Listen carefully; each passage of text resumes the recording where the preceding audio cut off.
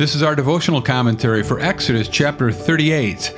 I'm Pastor Doug Corlew. Welcome to the Abide Podcast, where we daily begin with the reading of God's Word. He made the altar of burnt offering of acacia wood. 5 cubits was its length, 5 cubits its breadth. It was square, and 3 cubits was its height. He made horns for it on its 4 corners. Its horns were of one piece with it, and he overlaid it with bronze. And he made all the utensils of the altar, the pots, the shovels, the basins, the forks, and the fire pans. He made all its utensils of bronze. And he made for the altar a grating, a network of bronze, under its ledge, extending halfway down. He cast 4 rings on the 4 corners of the bronze grating as holders for the poles. He made the poles of acacia wood and overlaid them with bronze. And he put the poles through the rings on the sides of the altar to carry it with them. He made it hollow with boards. He made the basin of bronze and its stand of bronze from the mirrors of the ministering women who ministered in the entrance of the tent of meeting. And he made the court. For the south side, the hangings of the court were of fine twined linen, 100 cubits. Their 20 pillars and their 20 bases were of bronze, but the hooks of the pillars and their fillets were of silver. And for the north side there were hangings of 100 cubits. Their 20 pillars and their 20 bases were of bronze, but the hooks of the pillars and their fillets were of silver. And for the west side were hangings of 50 cubits, their 10 pillars and their 10 bases. The hooks of the pillars and their fillets were of silver. And for the front to the east, 50 cubits.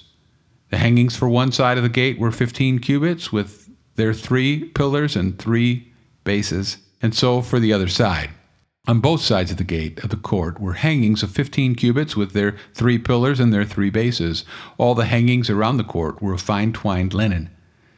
And the bases for the pillars were of bronze, but the hooks of the pillars and their fillets were of silver. The overlaying of their capitals was also of silver, and all the pillars of the court were filleted with silver. And the screen for the gate of the court was embroidered with needlework in blue and purple and scarlet yarns and fine twined linen.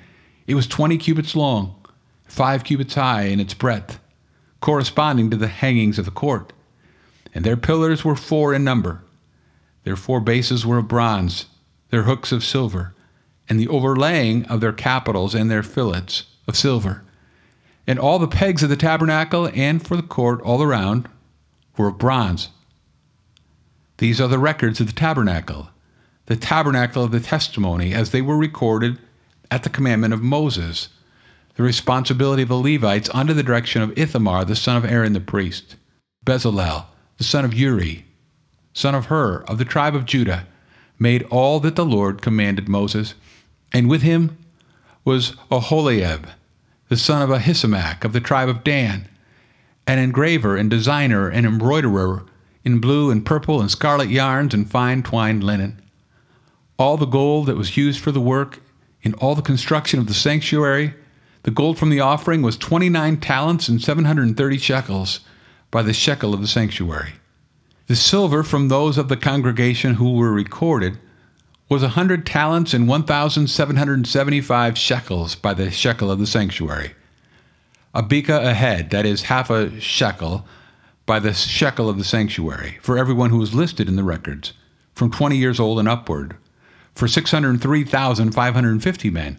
The 100 talents of silver were for casting the bases of the sanctuary and the bases of the veil, 100 bases for the 100 talents, a talent a base. And of the 1,775 shekels he made hooks for the pillars and overlaid their capitals and made fillets for them. The bronze that was offered was 70 talents and 2,400 shekels. With it he made the bases for the entrance of the tent of meeting, the bronze altar and the bronze grating for it, and all the utensils of the altar, the bases around the court, and the bases of the gate of the court, all the pegs of the tabernacle, and all the pegs around the court.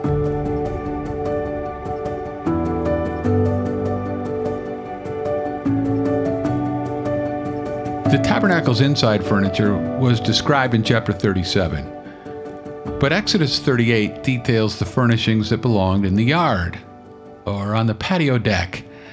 Sitting in the middle of the courtyard was the altar of burnt offering. This altar was the Hebrew equivalent of a stove. It was a place where meat could be roasted on a fire. Horns on the four corners were smeared with blood during the sacrificial ceremonies.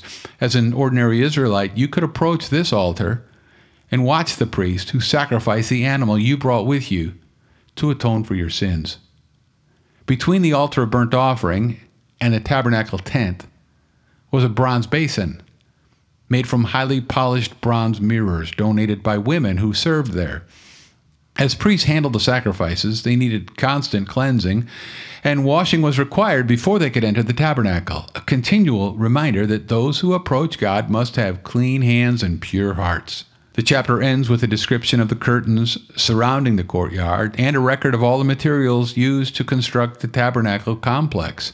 Some calculate that in today's dollars, the total price of the project would have been about $50 million, or $70,000 per square foot. The rituals performed here have great significance in the Bible's storyline. There is a sense in which the sequence of actions a priest would go through in the tabernacle portrayed a series of past events for the people of God. They were delivered from Egyptian bondage through the sacrifice of the Passover lamb, symbolized by the altar of burnt offering. They were delivered from the enemy as the Red Sea parted, symbolized by the basin for washing. God provided manna in the wilderness, symbolized by the bread of his presence at the table. And finally, Israel came to Sinai, the holy mountain, represented by the Ark of the Covenant in the most holy place. But even more importantly, the priest's sacrifices and tabernacle point forward to the Lord Jesus Christ, for he is the one who opened up a better way for us to enjoy the close, intimate connection with God that we all long for.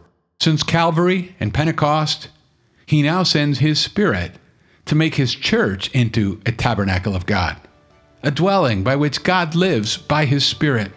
When Christ returns, believers will dwell in his presence forever, and he will dwell with us.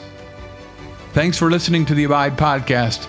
For more information about Summit Church of Alta, go to summitefc.com, and I'll meet you again next time as we abide, living daily in the Word.